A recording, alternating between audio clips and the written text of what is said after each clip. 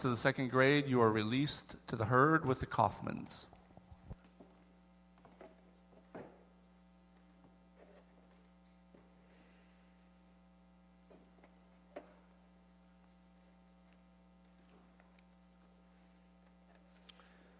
Well, welcome, guys, this morning. We are actually going to be in the book of Colossians. What I had Pastor Tom there read was a good segue, a good another portion of Scripture that speaks the same truths that we're going to be looking at today. So in the Black Pew Bibles, Colossians chapter 1 is on page 983. But we're going to be looking at Colossians chapter 1, verses 12 through 23. And the goal this morning is really to put a bit of a cap on the end of the Christmas season. So as we've been looking at the different truths that we've been learning about Jesus through these past 5 times we've gathered for the Advent season, the 4 Sundays, Christmas Eve. And so as we're wrapping up the Christmas season here at the end of December, looking back at 2013, as we're turning our eyes to the new year that's coming, 2014, what I wanted to do was just come and just camp on this one truth, to think about the supremacy of Jesus Christ, the preeminence, how He's the ultimate thing, the supremacy of Jesus, and look at how Jesus is the how of Christmas. So what I'm going to do is read our verses for us, pray, and then we will get started. So, Colossians chapter 1, we'll start in verse 12, and we'll read through verse 23. Again, your Black Pew Bibles, that is page 983, I believe. These are the words of Jesus Christ through the Holy Spirit from Paul to us. Verse 12. Give thanks to the Father who has qualified you to share in the inheritance of the saints in light. He has delivered us from the domain of darkness and transferred us to the kingdom of His beloved Son, in whom we have redemption, the forgiveness of sins. He is the image of the invisible God, the firstborn of all creation. For by Him all things were created in heaven and on earth, visible and invisible, whether thrones or dominions or rulers or authorities. All things were created through Him and for Him. And He is before all things, and in Him all things hold together. And He is the head of the body, the church. He is the beginning, the firstborn from the dead, that in everything He might be preeminent. For in Him all the fullness of God was pleased to dwell, and through Him to reconcile to Himself all things, whether on earth or in heaven, making peace by the blood of His cross. And you, who once were alienated and hostile in mind, doing evil deeds, you He has now reconciled in His body of flesh by His death, in order to present you holy and blameless and above reproach before Him, if indeed you continue in the faith, stable and steadfast, not shifting from the hope of the gospel that you heard, which has been proclaimed in all creation under heaven, and of which I, Paul, became a minister. Let's pray. God, I pray and ask now that You would come and fill us with the knowledge of Your will. Fill us in all spiritual wisdom and understanding so that we may walk in a manner worthy of the Lord. God, help us to live lives that are fully pleasing to You, bearing fruit in every good work, and increasing in the knowledge of who You are. For the sake of Jesus and our sanctification, please do these things. That are sitting here listening, God, I pray for them that You too, God, would do a great and mighty work in their life this morning. May they see Jesus as supreme. May they see Jesus as preeminent. And may they see Jesus being the one who is fully qualified to make us right with God. I pray these things in the name of Jesus Christ. Amen. Well, as I said, I hope you guys had a tremendous Christmas holiday, and it's glad to be able to see you guys back. We've been able to preach through Luke chapter 1, starting in verse 1, all the way up to Luke chapter 2, verse 20. And it was been a great privilege to be able just to unfold over those 5 times of gathering together what it looks like for Jesus to come. Luke said that was a great place for him to start. He started his gospel there as he was trying to explain things to Theophilus. He wanted Theophilus to see that from the beginning, God's hand was on this, the Holy Spirit was in it, that this was a thing that was happening, coming straight from the throne room of God itself. And we were able to camp on these 2 chapters and see some great truths about the birth of Jesus and how through this one event, God was once again on the move in salvation history. So, as we wrap up the month of December and bring to a close this Christmas season, I want us to turn our attention again to the birth of Jesus. So when thinking about Jesus and his birth, it is good for us to remember that the one who is wrapped in swaddling clothes and lying in that manger wasn't merely just another precious baby boy born to an engaged couple, but to remember that this baby boy had a divine calling that he would fulfill. This baby is the necessary ransom that would purchase salvation for sinners and free them from the bondage of sin. So this morning, as our last act of the Christmas season, I want us to consider the supremacy of Jesus Christ, the how of Christmas. And so in order to do this, we're going to think through these 3 terms just to help get our mindset right on why I think Colossians and mainly these verses in 15 through 20 help show us how Jesus is fully qualified to be the one who would ransom us, pay the necessary price to buy our freedom from Satan, sin, and death. So you can think of these three words: the what, the why, and the how. So with the what and the why of Christmas, we worked through that when we looked at Luke 1, verse 1 through Luke 2, verse 20. So in those first 80 verses of Luke chapter 1, we really got the what of Christmas. What was going on leading up to Jesus' birth? We saw the events in the lives of Zechariah and Elizabeth, Mary and Joseph. We saw how God was once again on the move. So when you say, well, what was going on? What were the things, the facts, the places, the events that were taking place leading up to that event in Luke chapter 2, verses 1 through 20? The what of Christmas comes to us in Luke chapter 1. When you think about the why of Christmas, you can look at Luke 2, 1 through 20. That's what we touched on Christmas Eve night. Why did Jesus have to be born? We had the what, all the events and the facts, and as Luke is writing his gospel, leading up this big crescendo that finally comes to us in Luke 2, 1 through 20, the why of Christmas is there. Why did Jesus have to be born? Jesus had to be born because he is the ransom who would redeem God's people. This comes to us from Zechariah's song. Zechariah says, "Blessed be the Lord God of Israel, for God has visited and redeemed his people." And we saw in that week that we looked at Zechariah's song that he's connecting some dots for us, and he sees that as he knows Mary has something special in her belly, there's somebody special that's in there that's going to do this great thing. He's connecting some dots for us, helping us see that the baby that is in Mary's belly is actually going to be that baby, the fulfillment of all of these Old Testament promises, and that with him being on the scene and with the birth of his son, that you have the redemption of God's people, and it's going to be God's people are going to be redeemed because of the work and the person of that baby in Mary's belly. This is why Jesus had to be born. Sinners are in bondage to sin, and our freedom from sin comes at a price, and the price demanded for our freedom was the lifeblood of Jesus. This is why Jesus had to be born. But with our time this morning, what I want us to do is consider the how of Christmas. The how of Christmas.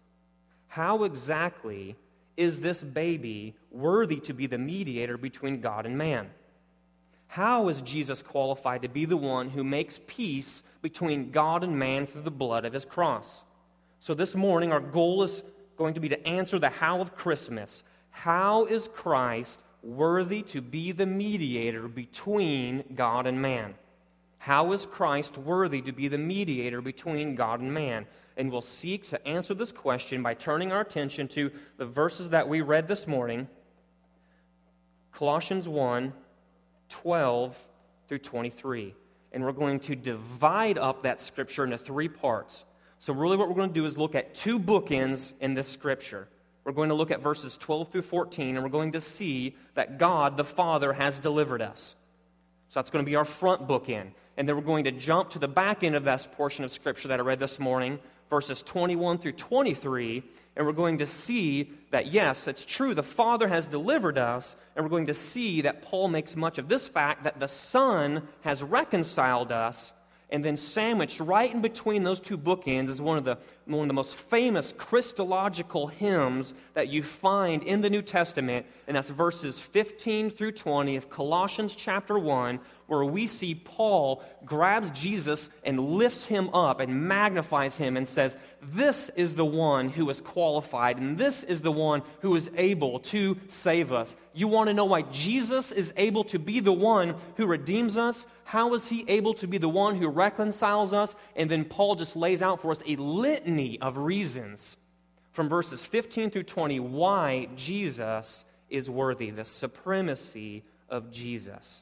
So that's going to be where we're going this morning. The Father has delivered us, 12 through 14, front bookend, back bookend. The Son has reconciled us, verses 21 through 23. And then we're going to look at that middle portion, verses 15 through 20, the supremacy of Christ. So first, the Father has delivered us. The Father has delivered us. Look at verses 12 through 14 in your scripture. Giving thanks to the Father who has qualified you to share in the inheritance of the saints in light, He has delivered us from the domain of darkness and transferred us to the kingdom of His beloved Son, in whom we have redemption, the forgiveness of sin.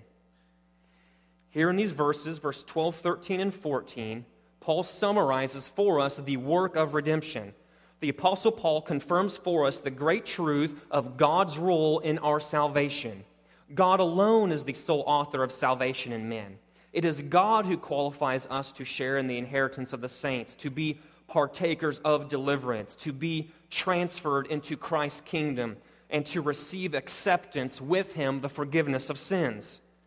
But the question arises, as I was thinking through these, if this is true, if we need God to be the one who qualifies us, if we don't have an inheritance with the saints unless God qualifies us, if He has to be the one that delivers us, if we need to be transferred from the domain of darkness into the kingdom of the beloved Son, if we don't have acceptance with God, unless these things happen, it's not explicit in the text, but what is implicit in verses 12, 13, 14 is that we need these things to happen to us.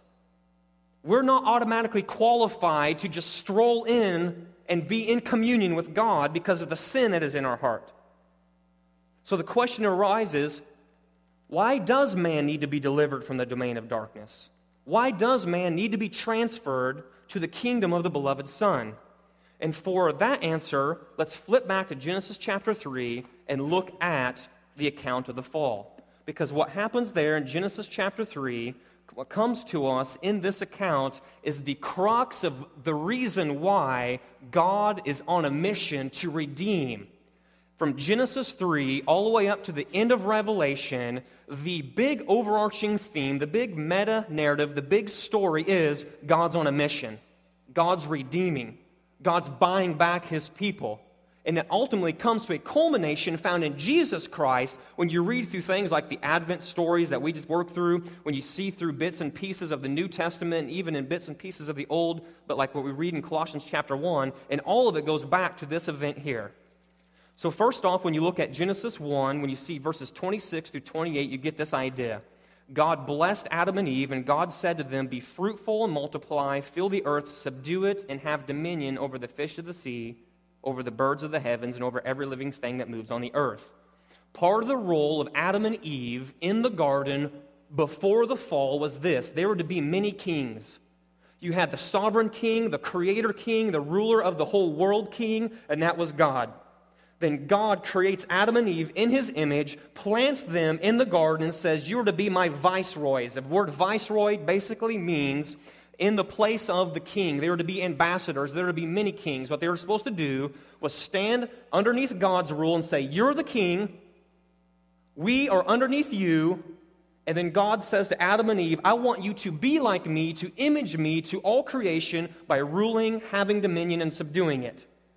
And then when you flip over to chapter 2, verses 15 through 17, you get these words from God to Adam. "But the Lord God took the man and put him in the Garden of Eden to work it and keep it. And the Lord God commanded the man, saying, You may surely eat of every tree of the garden, but of the tree of the knowledge of good and evil you shall not eat, for in the day that you eat of it you shall surely die. So we have God coming along and saying to Adam now, I'm establishing a covenant with you. Not only are you to be a kingly representative of me to all of creation, you're also to be very priestly in nature as well. You're to keep the garden. You are to guard it. You are to look over it. You're to have welfare for it. So there's Adam and there's Eve standing in a very kingly, priestly nature, and what they were supposed to do was have at it. Dominion, subdue, have a lot of babies.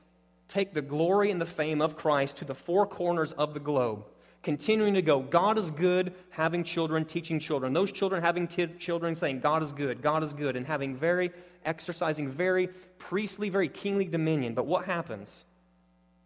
You get to Genesis chapter 3, and the fall happens.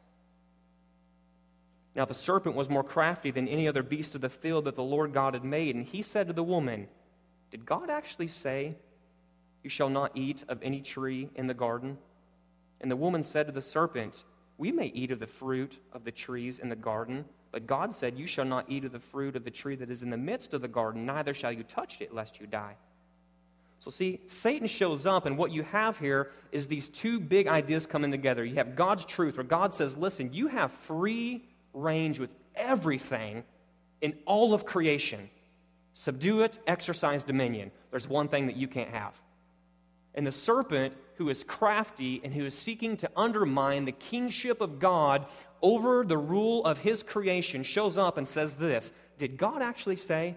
I mean, this is the root of every bit of sin that shows up in your life. You have God's truth coming to you from Scripture, and then you have Satan come along and going, But does God really say? Does God really have your best interest in mind here whenever he's asking you to do this?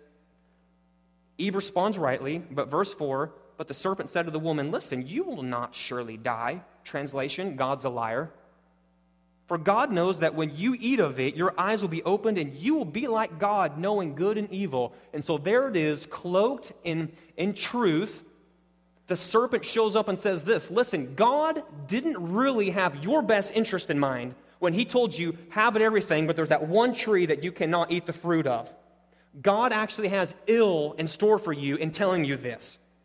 And there comes cloaked bait hanging in front of Adam and Eve. And what is the bait? You will be like God knowing this. And so there they are. They're standing there with this choice. We can trust God knowing and that his goodness, he says, I am God, I am ruling, I am reigning over everything, you are not God, but I want you to rule under my authority, and ruling under my authority, I'm not robbing anything from you, but ruling under my authority, that is the place where you are going to find the best for you. But Satan comes along, the serpent comes slithering in, and he says this, Listen, that's not true. God just doesn't want you to be like God. You can actually be like God if you disobey him. And so there they are, Satan's lie, God's truth, and what does Scripture say that happens? Boom, they latch out for the lie of all lies, the lie that underlies almost every bit of sin that we ever imbibe in. It's this, you can actually be like God.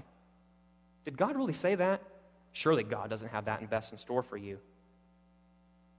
Then you jump over to verse 21, and the Lord God made for Adam and his wife garments of skin, and he clothed them. Then the Lord God said, Behold, the man has become like one of us in knowing good and evil. Now lest he reach out his hand and take also of the tree of life and eat, and live forever. Therefore the God sent them out from the Garden of Eden to work the ground from which he was taken. In Genesis 3:22, you have the Godhead taking action against Adam and Eve for their sin. Verse 22 says, because of the fall, because Adam and Eve in that moment said, okay, I'm weighing these things in the balance, and what sounds more true is Satan's lie. They buy into that, and in that moment, the vertical relationship between God and man is fractured forever. The communion and the fellowship between God and Adam and Eve is just completely skewed, and it's thrown off. And so God takes action against them because of this truth. They are no longer in communion with God. So God says, behold, man has become like one of us, knowing good and evil. Now, lest he reach out his hand and take also of the tree of life and eat and live forever. Therefore, the Lord God sent him out from the Garden of Eden. God takes action to ensure that Adam and Eve cannot and will not live in an eternal state of condemnation and judgment. The Godhead expels them from the Garden of Eden, and through this one event, Adam and Eve are transferred from their state of communion with God into the domain of darkness because they believed the serpent's lie over God's truth. And then as they begat children, and those children had children, and those children had children, and those children had children, sinful flesh continues to give birth to sinful flesh, which continues to give birth to sinful flesh, down through the generations, down through the ages, down through the time, down to us. So now what we can do is go back to Colossians 1, look at verses 12 to 14, and ask this question. Well, what are the residents of the domain of darkness like? So, like when I go back and I read Genesis chapter 3 and I see part of the punishment was that comes to Adam and Eve, is like Adam is going to have some really sweaty brows because he's going to have to work really hard now in the garden. It's like, okay, that doesn't seem too awful bad. And Eve is now going to have like the curse that she's going to have to bear is she's going to have pain in childbirth. I can't speak too much for this, but it's like, well, I mean, in the grand scheme of things, it's like, well, maybe that's not as bad as it could be, right? So is it a bad thing to be marked out in verses 12 through 14 of Colossians chapter 1 as a resident of the domain of darkness? What are the residents of the domain of darkness like, and is it a bad thing to be a resident of the domain of darkness? But if you cast your eye over at verse 21, you read this, and you, who once were alienated and hostile in mind, were doing evil deeds. So Colossians 1:21 gives us a pretty bleak answer, and this verse paints for us the plight of man's depravity. Paul describes man's sinfulness, man's depravity, by calling men aliens, or strangers and outsiders who are out of fellowship with God. He calls them hostile in mind, and this speaks of man's hostile opposition that dwells in his heart and mind. He also talks of the evil deeds that these sinners do, and we see the fruit of alienation and hostile minds through the evil deeds that sinners do because their heart is wicked and far and separated from God. The resident of darkness flees towards sin and pays no heed to God and His commands. Though they know God's decree that those who practice such things deserve to die, they not only do them, but give approval to those who practice them. This is the attitude, this is the mode of operation of the sinful man. And this just isn't true of someone out there. Like what happened in Genesis chapter 3 and what Paul is describing here in Colossians 1, 12, 13, and 14, and verse 21, like even if you're like, yeah, I believe that, but that's true of all those bad people out there, the Bible does not allow you to think this way. The Scriptures come to us and say, we are the ones who are in need of redemption because these things that we just talked about, the effects of the fall from Genesis 3, what Paul is saying in verses 12, 13, and 14, and 21 is true of you and is true of me. Like this is the reflection. When we look into the mirror of the Scripture here and we look at ourselves in verses 12, 13, 14, and 21, the reflection that comes back is not, hey, all these people back here. The reflection in the mirror of Scripture when we look into it is, hey, pal, this is talking about your heart when you are separated from God. This isn't true of all those bad people out there. This is true of us. For those of us who are apart from Christ. This was true of us who are now in Christ before we came to Christ. This is how we were marked out. We need to be delivered. We need redemption. And this is what Paul is saying in Colossians chapter 1. We now have redemption. We now have the forgiveness of sins because we were marked out in this vein as being alienated, hostile in mind, and doing evil deeds. This is the reason why we need to be redeemed and have the forgiveness of sins. The Father has delivered us. But the second question, the second bookend, so if that's the front bookend, holding up this weighty, meaty truth of verses 15 through 20, the back bookend is this, that the Son has reconciled us. That's verses 21 through 23. So now verses 12 through 14 show us that we are in need of redemption and that God has indeed redeemed us. These verses give us our front bookend, but what God has done to redeem us so that we may have forgiveness of sins, what is He doing? And this is where Colossians 1, 21 through 23 come in and give us our back book in. These verses show us that we are reconciled to God through Christ.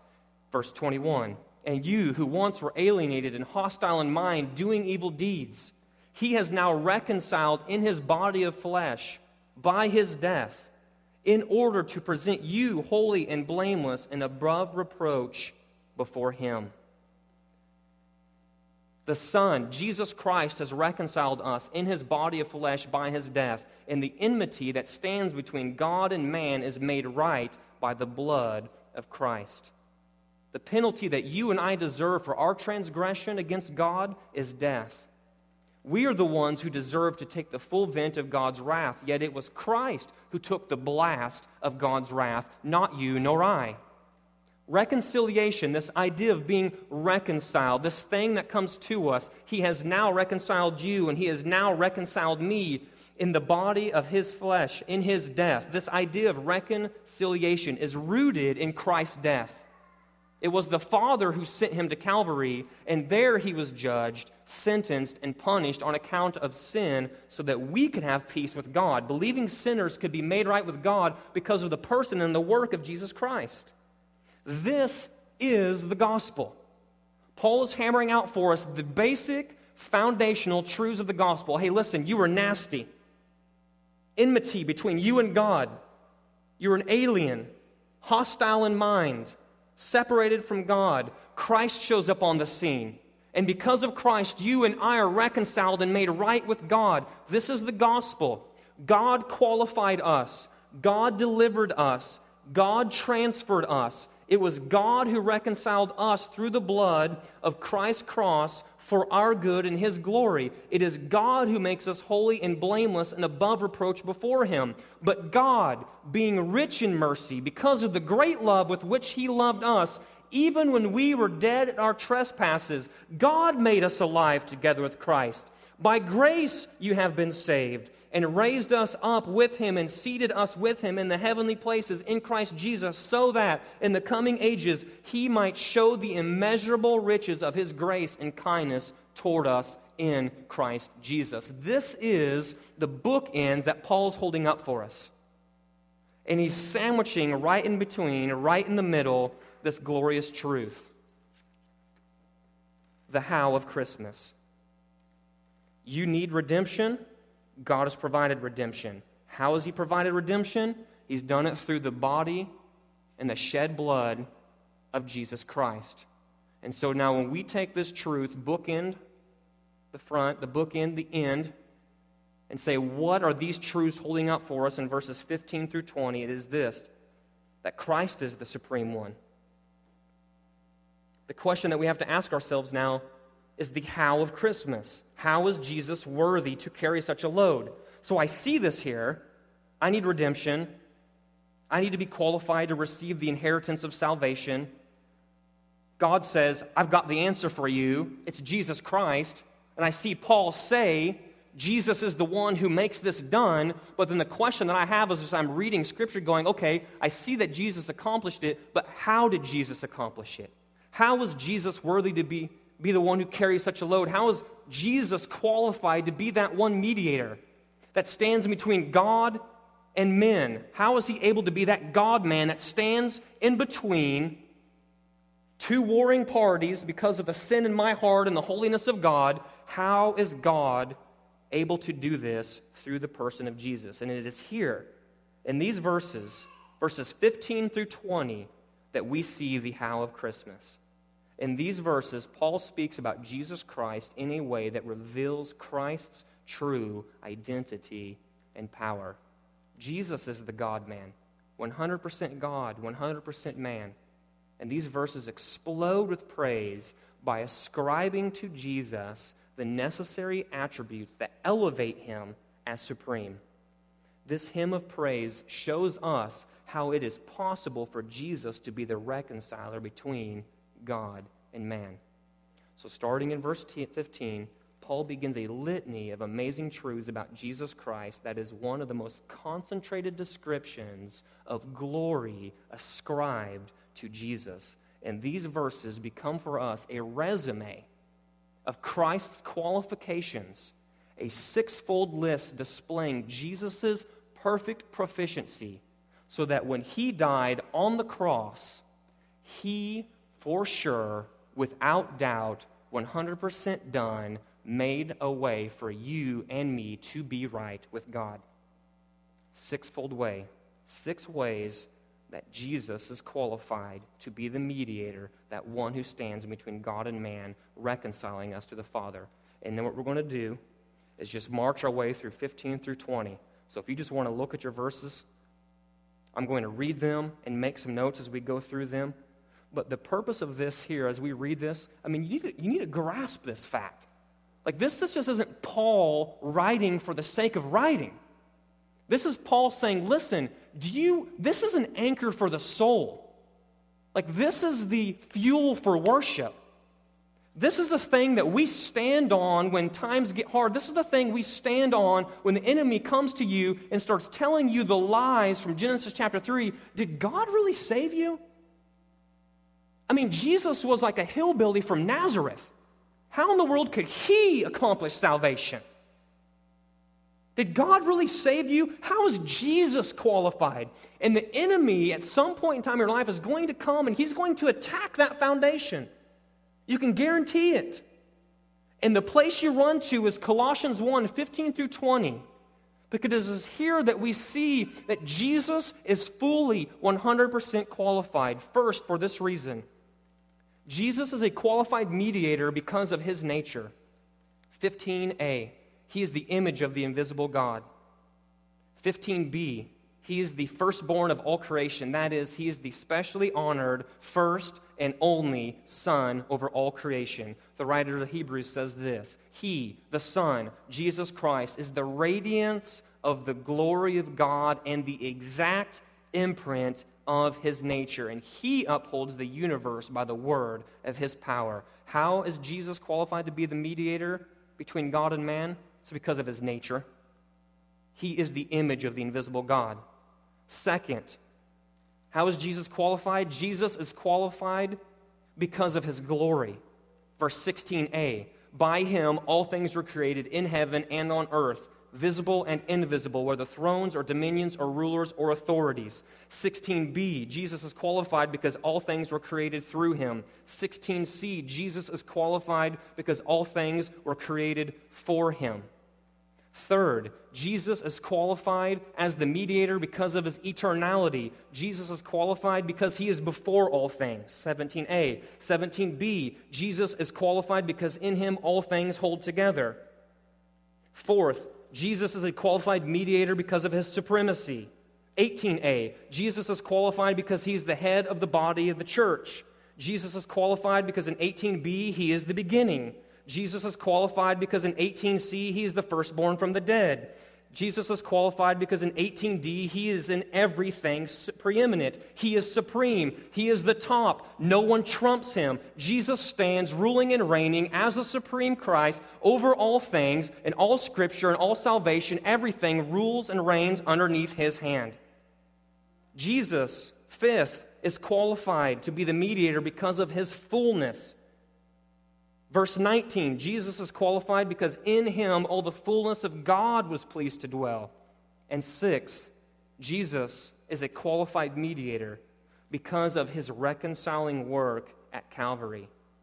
20a, Jesus is qualified because he reconciles all things to himself, whether on earth or in heaven. Verse 20, part B, Jesus is qualified because he makes peace between you and me and God by the blood of his cross. These are the things that qualify Jesus to be the mediator between God and man. All things were created through Jesus and for Jesus so that in everything he might be preeminent. Jesus reigns supreme over all things, and all things are in subjection to him. These characteristics found in Colossians Chapter 1, verses 15 through 20, qualify Jesus to be the one who wields all authority over all things, including the salvation of the Colossians, and subsequently your salvation and my salvation. And this is Paul's exhortation to the Colossians. your communion with God rests solely upon the merits of the God-man Jesus Christ. See, what didn't happen here was this. Paul's saying, hey, we're really ate up. We need to be qualified to receive an inheritance. We need to be delivered. We need to be transferred. We are the ones who are alienated and hostile in mind and doing evil deeds. And then what he doesn't do is go back in between these two bookends and write a little song between verses 15 and 20 about how good you are. Isn't it, what we don't read is, hey, isn't it really great that you're so awesome that Jesus wants you on his team? That's why he redeemed you. That's not what Paul says. Paul says the reason why you've been redeemed is because you're actually just so awful and guilt-ridden with sin that you need someone to come and rescue you. You need someone to come and transfer you out of the domain of darkness in which you are dwelling happily, and you need the light of the gospel of Jesus Christ to shine on your heart and show you that you need to be rescued. And so he plucks you out, transfers you out of the domain of darkness, transplants you into the kingdom, not because you're awesome, not because you're great, not because you would be a great team player for Team Jesus playing for the kingdom, but rather quite the opposite, because you didn't deserve it, and I didn't deserve it. And that's good news. That's the how of Christmas. So as we stop here, Christmas behind us, those 5 times we gathered for Advent, and we built up to that crescendo of Luke 2, 1 through 20, and we're elevating Jesus, what we're not meant to do is just walk away with some warm fuzzy about how awesome Christmas is. I mean, it can be that. I'm not denying that, but what it is meant to be is for us to go, man, the how of Christmas, how is this little baby who is lying in a manger, wrapped in swaddling clothes, how is he going to make me right with God? And Paul comes along in verses 15 and through 20 and goes, this is how. This is how awesome Jesus is, because this stuff didn't just start happening when Jesus turned 30 and went into public ministry. The stuff in Colossians 1 through 15 through 20 was happening when Jesus was nursing at Mary. Like the little baby, the 1-week-old, is sustaining the universe somehow. I mean, this is the great mystery of Christ. And he's the one who's going to go die on the cross for our sins. This is the good news of Christmas. This is the how of Christmas. How is that little baby going to do it? Paul says, brother, I've got a list for you. And he lays it out for us right there in verses 15 through 20. 15 through 20, Colossians 1, that great Christological hymn, gives us the how of Christmas. This is the gospel. This is the good news of the baby born of the Virgin Mary. So when you hear this song, Hark, the Herald Angels Sing, you can see why the angels are pretty excited now, right? I mean, hark, this is good news. The little baby, swaddling clothes, manger, hark, everyone, pay attention.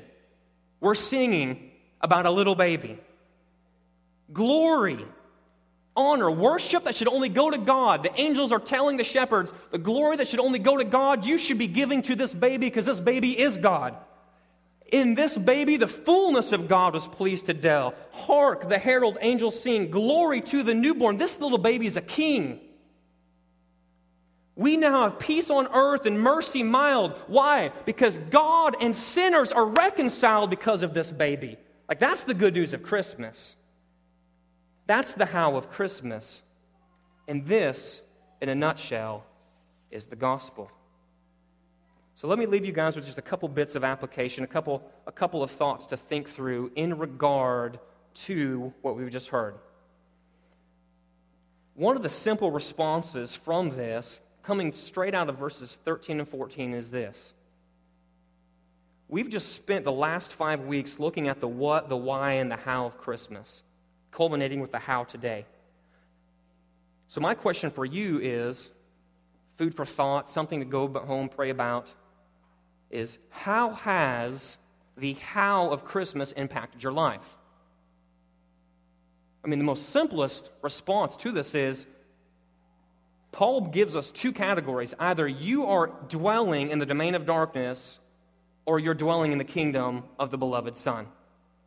So the first active response is to go, okay, to the best of my ability, I truly believe that I have repented of sin, placed my faith in Christ. I see that I was an alien, hostile mind doing evil deeds. I am dwelling in the domain of darkness, seeing that separates me eternally from God, and that I need to be transferred from the domain of darkness into the kingdom of the beloved Son.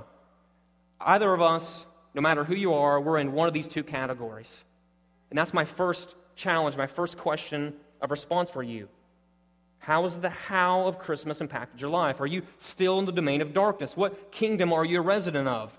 You're either a resident in the domain of darkness or you're a resident in the kingdom of the beloved Son. The other form, I think, of application actually comes in verse 23, where it says, if indeed you continue in the faith, stable and steadfast, not shifting from the hope of the gospel that you heard, which has been proclaimed in all creation under heaven, and of which I, Paul, became a minister. There's that phrase in there, not shifting from the hope of the gospel that you heard. If we were to continue working through Colossians and you get to the middle portions of chapter 2, what you'll see is this, that there were false teachers creeping into the church at Colossae. And these false teachers were coming in and teaching false things about Christ. And so you see Paul show up on the scene and go, these people, what they're saying about Jesus, not true. You want to know what the true things about Jesus are? This. Lifts up verses 15 through 20. And he says, if you bank your life, bank your salvation, bank your sanctification, bank your glorification from the day that you're born again until the day that you die in this truth, do not shift from this. If indeed you continue in the faith, stable and steadfast, not shifting from the hope of the gospel that you heard. And this idea behind that word shifting is sort of like the parable of that Jesus taught of the guy who built his house on the solid foundation and the guy who built his house on the shifting, the sinking sand. It's that idea of, okay, I'm placing my hope in this thing. It seems solid and secure now, but anytime the buffet of life or the winds and the waves of suffering or any kind of just disaster or something I did not plan comes along, it starts chopping and whacking away at that sandy foundation. And the next thing you know, the thing that you are propping your life up on, the thing that you're propping your hope up on, is actually being washed out from underneath you. And there you are, you find yourself shifting and sinking and going crazy. And what Paul is saying is this: as long as your life is anchored on the solid foundation of the gospel truth that Jesus Christ, in him the fullness of God dwelled, and that qualifies him to be the one to make you reconciled to God and to redeem you, that is the only foundation that you can build your identity in. That is the only foundation that you can build your hope upon. And so he's calling out to the Colossians, listen, there's going to be people coming along with plausible arguments, seeking to fool you and to draw you away from this thing that I'm teaching you, but I'm calling out to you, do not go that route. Do not shift from the hope of the gospel that you heard. So my question to you is, as you think through your life, what areas of your life are you resting hope on a shifting, sinking foundation? These truths concerning Christ that we read in verses 15 through 20 are concrete pillars buried deep and resting firmly on the bedrock of our promise-keeping God. If you've ever seen a bridge get built, I mean, they just don't go out there and just slap a bridge up, and they just don't drop concrete pillars. What they do is they dig down deep. They get through that river sludge and that river slime, and they go down, and they dig through dirt, and they dig through compacted dirt, and they go down, they go down, they go down until they hit bedrock. And once they find that bedrock, that unshakable, unmovable earth, then they bring in those concrete pillars, plop it right on the bedrock, and they start going. Because just think about it. What if they just come along and go, man, we've got those concrete pillars aren't light. Multiple tons of concrete. But if they just sort of came in and just sort of dropped that and it just sort of goes sinking down to the river, even though that concrete pillar is multiple tons heavy, if it's just resting on the sludge and the slime of the river bottom, that is not a concrete foundation. What they do is they get all that stuff out of the way, they dig down to the bedrock, and they take those pillars and they plant it on that bedrock. And that's what Paul's calling us to. This gospel truth, it is true. It's that concrete pillar. And the bedrock that this stuff rests on is this. God comes along and he says, this is true. This is true of Christ. And I'm not a God who lies. I promise you that this is true and right of Christ. And because that is true and God never lies, we can hold out his promise, take this gospel truth from Paul, verses 15 through 20, land that concrete pillar on the bedrock promises of God, and go, I'm anchoring my life to this baby no matter what. I will not budge. I will not move. So my challenge for you again, as you stop and you think, what areas of your life are you shifting or drifting from these concrete truths and resting upon something that is lesser and unworthy that will inevitably fade and fail? The gospel is your only eternal bedrock foundation.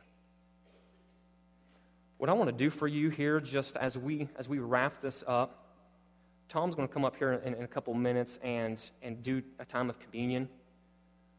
But what I want to do is just dip back real quick to the first sermon that I preached here, and I want to pull forward a portion and then actually do some of this for you, because it would be a pleasure for me to do this.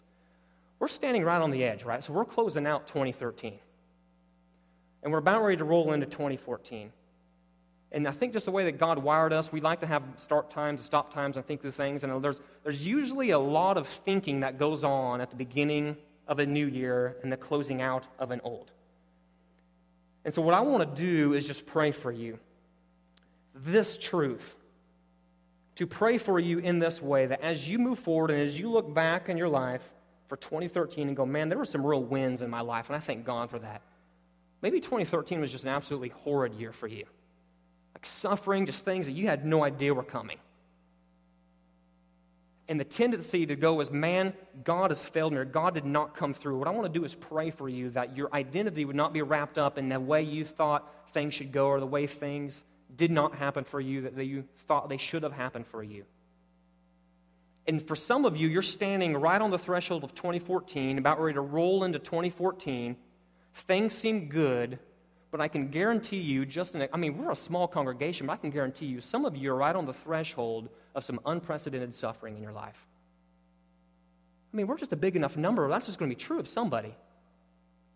You're going to be right on the threshold of something that's just going to blindside you because you have no idea it's coming. Something that's going to, if you are not rooted and anchored in the gospel of Jesus Christ, this thing's going to come and it's going to smash into your life, and you're going to be capsized if your anchor is built on anything other than the foundation of the gospel truths of Jesus Christ that we see here in verses 15 through 20. So what I want to do is I just want to take some time to pray for you. This goes back to what I talked about in our first sermon. As we roll into 2014, you're going to hear me saying this more and thinking about this more as this. If we roll into 2014, 15, 16, 17, 18, 20, and on, but we are not a people of prayer, I just need to go find another church. You guys need to go find another church. What are we doing if we're not a praying people? And so what I want to do is just model for you what it looks like as I pray for you, and then I pray and trust that you guys pray for me and Charles and Tom and Brian and John. As we're going forward, praying, God, we want to invade our city for Jesus, but we can't do that on our own. We want to see this nation know Jesus, but we can't do this on our own. We want to see unreached, unengaged people groups who don't even know, can't even imagine the person of Jesus Christ. We want them to know Jesus and be saved, but we cannot do that on our own. And so what I want to do is just use this as a launch pad to roll out 2013 and going, man, the how of Christmas is good, but let this continue to be the foundation that shoots us off of the 2014 going, man, because this is good, I want my neighbor to know about this.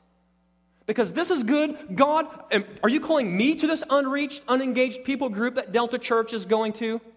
Are you calling me to this country that needs to hear the gospel? Are you calling me to just open my mouth and to invite my neighbor to church? But if you and I seek to do that and go out from here trying to do that on our own, like we're just going to sort of white knuckle and pull ourselves up by our bootstraps and go, I'm going to be really diligent to go forward and do this, the enemy is going to sink you because you're doing it on your own power. And the week later, January 7th, when you don't do the very thing you're saying you're going to do now, you're going to think you suck as a Christian. And the enemy wants you to think that because you're trying to do it on your own. And if he can get you to think that you can't do that on your own, therefore it's better to do nothing, then he has won. And that's why we cover stuff in prayer. Good grief, I have nowhere near where I desire to be, and I'm trusting you guys are just as awful as me. But that's why I'm challenging you and me to go, God, please do something in our city. Do something in our church. Do something in this state. Bring a revival to Chicago and St. Louis. Give us an eye for an unreached people group and raise up saints who will go, I've got an $80,000 a year job, but it pales in comparison to being able to preach Jesus the first time to this unreached people group. Those are the kind of things that we're wanting you to think and to pray as we go forward. So what I want to do now is I'm just going to take the time. I'm just going to pray for us.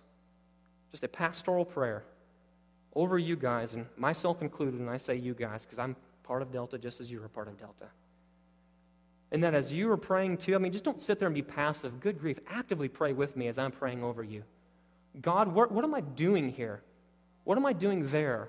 How am I reaching the neighborhood? God, where am I anchoring myself not on the gospel? And then as God does His work in us as a people, praying what Austin was singing for, Holy Spirit, come, consume us, light this place up. And then what we'll do is close out. Pastor Tom will come up, lead us in communion, and then we'll be done. So let me pray for you guys, okay?